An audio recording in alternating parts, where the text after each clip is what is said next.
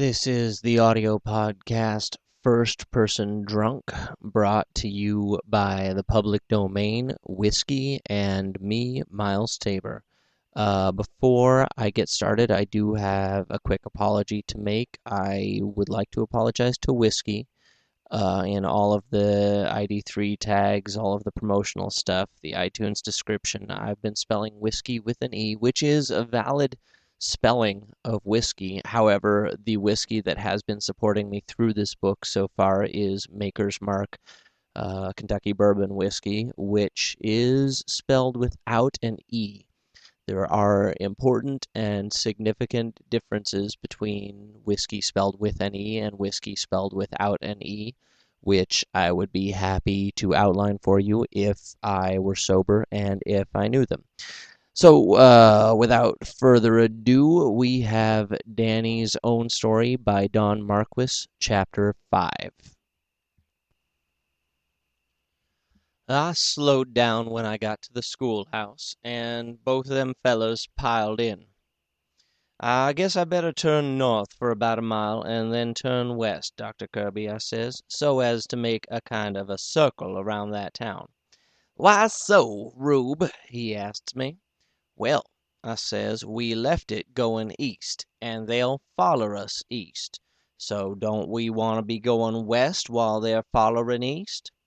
Louis, he agreed with me, but he said it wouldn't be much use, for we would likely be ketched up with and took back and hung or something, anyhow. Louis could get the lowest in his sperrits sometime of any man I ever seen. "Don't be afraid of that," says the doctor. "They are not going to follow us.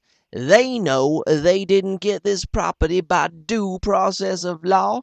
They aren't going to take the case into a county court where it will all come out about the way they robbed a couple of traveling men with a fake trial."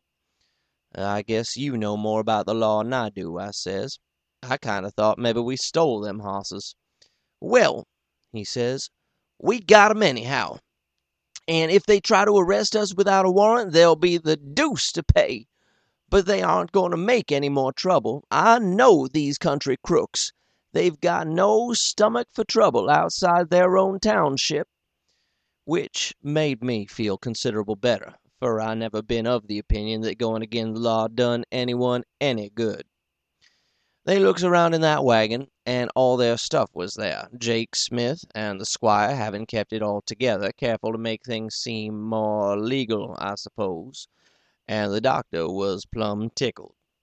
And Louis felt as cheerful as he ever felt about anything. So the doctor says they have everything they needs but some ready money, and he'll get that sure, for he never seen the time he couldn't. "But, Louis," he says, "I'm done with country hotels from now on. They've got the last cent they ever will from me, at least in the summer time." "How you gonna work it?" Louis asks him, like he hasn't no hopes it'll work right. "Camp out," says the doctor. "I been thinking it all over." Then he turns to me. "Rube," he says, "where are you going?" "Well," I says, "I ain't p'inted nowhere in particular except away from that town we just left. Which my name ain't Rube, Dr. Kirby, but Danny." "Danny what?" asks he. "Nothin'," says I. "Jest Danny." "Well, then, Danny," says he, "how would you like to be an Indian?" "Medical," asks I, "or real?" "Like Louis," says he. I tells him being a medical Injun and mixed up with a show like his'n would suit me down to the ground, and asks him what is the main duties of one, besides the blankets and the feathers. "Well," he says, "this campin' out scheme of mine will take a couple of Injuns. Instead of paying hotel and feed bills, we will pitch our tent," he says, "at the edge of town in each sweet Auburn of the plains. We'll save money, and we'll be near the throbbing heart of nature, and an Indian camp in each place will be a good advertisement for the Sagraw. You can look after the horses and learn to do the cooking and that kind of thing, and maybe, after a while," he says, kind of working himself up to where he thought it was going to be real nice, "maybe after a while I will give you some insight into the hidden mysteries of selling Siwash Indian Sagraw." "Well," says "I'd like to learn that." "Would you?" says he, kind of laughing at himself, and me too, and yet kind of enthusiastic. "Well, then, the first thing you have to do is learn how to sell corn salve. Anyone that can sell corn salve can sell anything. There's a farmhouse right over there, and I'll give you your first lesson right now. Rummage around in that satchel there under the seat and get me a tin box and some corn salve labels." Now, I found a lot of labels, and some boxes, too. The labels was all different sizes, but barring that, they all looked about the same to me. Whilst I was sizing them up, he asked me again, was there any corn salve ones in there. "What color label is it, Dr. Kirby?" I asked him, for they was blue labels and white labels and pink labels. And he looks at me right queer. "Can't you read the labels?" he says, right sharp. "Well," I says, "I never been much of a reader when it comes to different kinds of medicines." "Corn salve is only spelled one way," says he. "That's right," I says, "and you'd think I'd oughter be able to pick out a common, ordinary thing like corn salve right off, wouldn't you?" "Danny," he says, "you don't mean to tell me you can't read anything at all?" "I never told you nothing of the kind." He picks out a label. "If you can read so fast, what's that?" he asks. Now she is a pink one, I thinks to myself. She either is corn salve, or else she ain't corn salve. And it ain't natural he will pick corn salve, for he would think I would say that first off. So I'm betting it ain't. I takes a chance on it. "That," says I, "is mighty easy reading. That is Siwash Indian Sagraw." Now I lost. "It's corn salve," he says, "and great Scott, they call this the 20th century." "I never called it that," says I, sort of mad like, for I was feeling bad Dr. Kirby had found out I was such a ignoramus. "Where ignorance is bliss," says he, "it is folly to be wise. But all the same, I'm going to take your education in hand and make you drink of life's Peruvian springs," or some spring like that it was. And the doctor, he done it. Louis said it wouldn't be no use learning to read. He'd done a lot of reading, he said, and it never helped him none.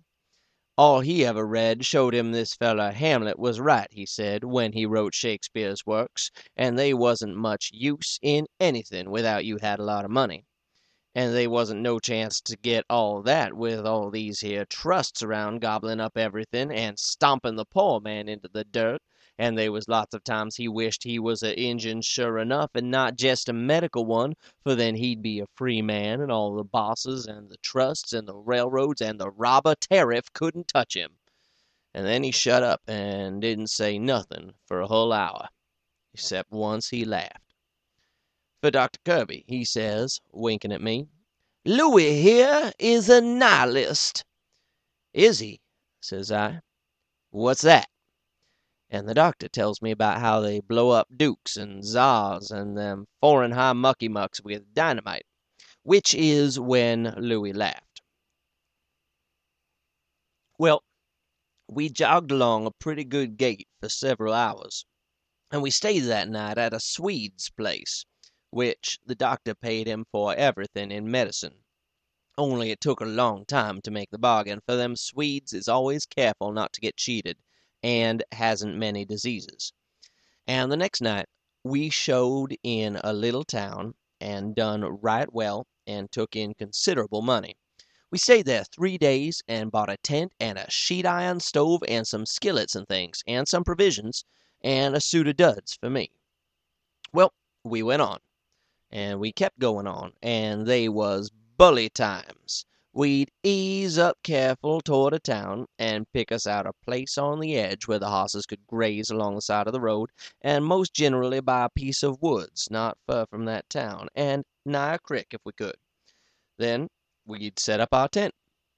After we had everything fixed, I'd put on my Injun clothes and Louie his'n, and we'd drive through the main store street of the town at a purty good lick, me a holt of the reins, and the doctor all togged out in his best clothes, and Louie doing the Injun dance in the midst of the wagon.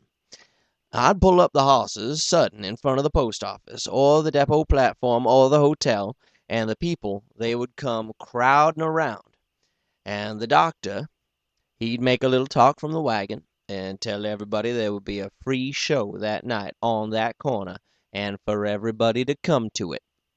And then we'd drive back to camp lickety-split. Purty soon every boy in town would be out there kind of hanging around to see what a Injun camp was like. And the farmers that went into and out of town always stopped and passed the time of day, and the Injun camp got the whole town all worked up as a usual thing. And the doctor, he done well, for when night come, everyone would be on hand. Louie and me, every time we went into town, had on our Injun suits, and the doctor, he wondered why he hadn't never thought up that scheme before. Sometimes when there was lots of people ailin' in a town, and they hadn't been no show for quite a while, we'd stay 5 or 6 days and make a good clean-up. The doctor he sent to Chicago several times for alcohol in barrels, 'cause he was sellin' it so fast he had to make new Sagraw, and he had to get more and more bottles and a whole satchel full of new Sagraw labels printed. And all the time the doctor was learnin' me education. And shucks, they wasn't nothin' so hard about it once you got started into readin' things. I jest naturally took to print like a duck to water, and inside of a month I was readin' nigh everything that has ever been wrote. He had lots of books with him, and every time a new sockdologer of a word come along and I learnt how to spell her and where she ought to fit in to make sense, it kind of tickled me all over. And many's the time afterward, when me and the doctor had lost track of each other, and they was quite a spell people got to thinking I was a tramp, I've went into these here Andrew Carnegie libraries in different towns, jest as much to see if they had anything fittin' to read as for to keep warm.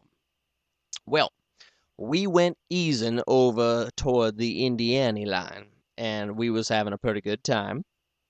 They wasn't no work to do you could call really hard, and they was plenty of vittles. Afternoons we'd lazy around the camp, and swap stories, and make medicine if we needed a batch, and josh back and forth with the people that hung around, and loaf, and doze, and smoke, or maybe do a little fishin' if we was nigh a crick. And nights after the show was over, it was fun too. We always had a fire, even if it was a hot night, for to cook by in the first place, and for to keep mosquitoes off, and to make things seem more cheerful. They ain't nothing so good as hanging round a campfire, and they ain't nothing any better than sleeping outdoors neither. You roll up in your blanket with your feet to the fire, and you get to wondering things about things afore you go to sleep. The silentness just naturally swamps everything after a while, and then all of them queer little noises you never hear in the daytime comes popping and poking through the silentness, or kind of scratching their way through it sometimes, and makes it kind of feel more silent than ever. And if you are nigh a crick, pretty soon it will sort of get to talking to you, only you can't make out what it's trying to say, and you get to wondering about that too. And if you are in a tent and it rains and the tent don't leak, that rain is a kind of a nice thing to listen to itself. But if you can see the stars, you get to wondering more than ever. They come out, and they is so many of them, and they are so far away, and yet they are so kind of friendly like too, if you happen to be feeling pretty good. But if you ain't feeling pretty good, just lay there and look at them stars long enough, and then maybe you'll see it don't make no difference whether you're feeling good or not, for they got a way of making your private troubles look mighty small. And you get to wondering why that is, too, for they ain't human, and it don't stand to reason you ought to pay no attention to them one way nor the other. They is just there, like trees and cricks and hills. But I have often noticed that the things that is just there has got a way of seeming more friendly than the things that has been built and put there. You can look at a big iron bridge, or a grain elevator, or a canal all day long, and if you're feeling blue, it don't help you none. It was just put there. Or a haystack is the same way. But you go and lazy around in the grass when you're down on your luck, and kinda make remarks to a crick, or a big old walnut tree, and before long it gets you to feeling like it didn't make no difference how you felt anyhow, for you don't amount to nothing by the side of something that was always there. You get to thinking how the whole world itself was always here, and you sort of see they ain't nothing important enough about yourself to worry about, and presently you will go to sleep and forget it. The doctor says to me one time, them stars ain't any different from this world, and this is one of them, which is a fool idea, as anyone can see. He had a lot of queer ideas like that, Dr. Kirby had, but they ain't nothing like sleeping out of doors nights, to make you wonder the kind of wonderings you never will get any answer to. Well, I never cared so much for houses after them days. They was bully times, them was, and I was kind of proud of being with a show, too. Many's the time I have went down the street in that there Injun suit, and seen how the young fellers would have give all they owned to be me. And every now and then you would hear one say when you went past, "Huh, I know him. That's one of them show fellers." One afternoon we pitches our tent right on the edge of a little town called Athens. We was nigh the bank of a crick, and they was a grove there. We was camped jest outside of a woodlot fence, and back in through the trees from us they was a house with a hedge fence all around it. They was apple trees and all kind of flower bushes and things inside of the hedge. The second day we was there, I takes a walk back through the woodlot and along past the house, and they was one of these here early harvest apple trees, spillin' apples through a gap in the fence. Them is a mighty sweet and juicy kind of apple, and I picks one up and bites into it.